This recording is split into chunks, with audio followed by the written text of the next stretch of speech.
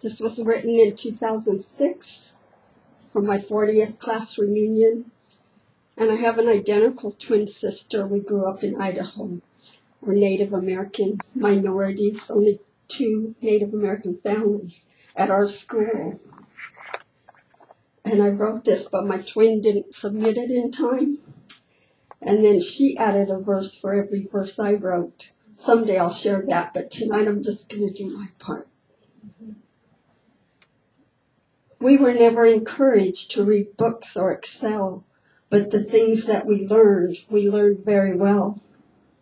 We knew what Mom said was our golden rule, and that like it or not, we never skipped school.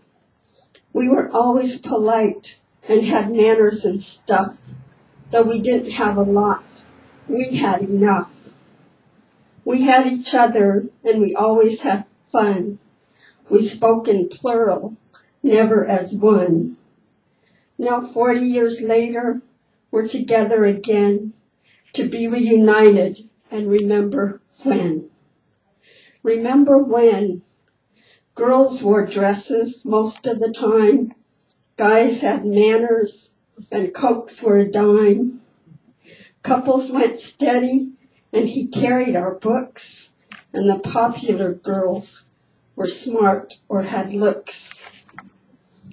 We had good friends on both sides of the track.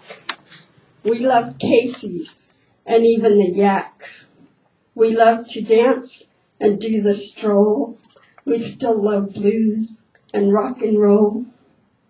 We wanted to be cheerleaders, but weren't popular enough, so we twirled our batons and strutted our stuff.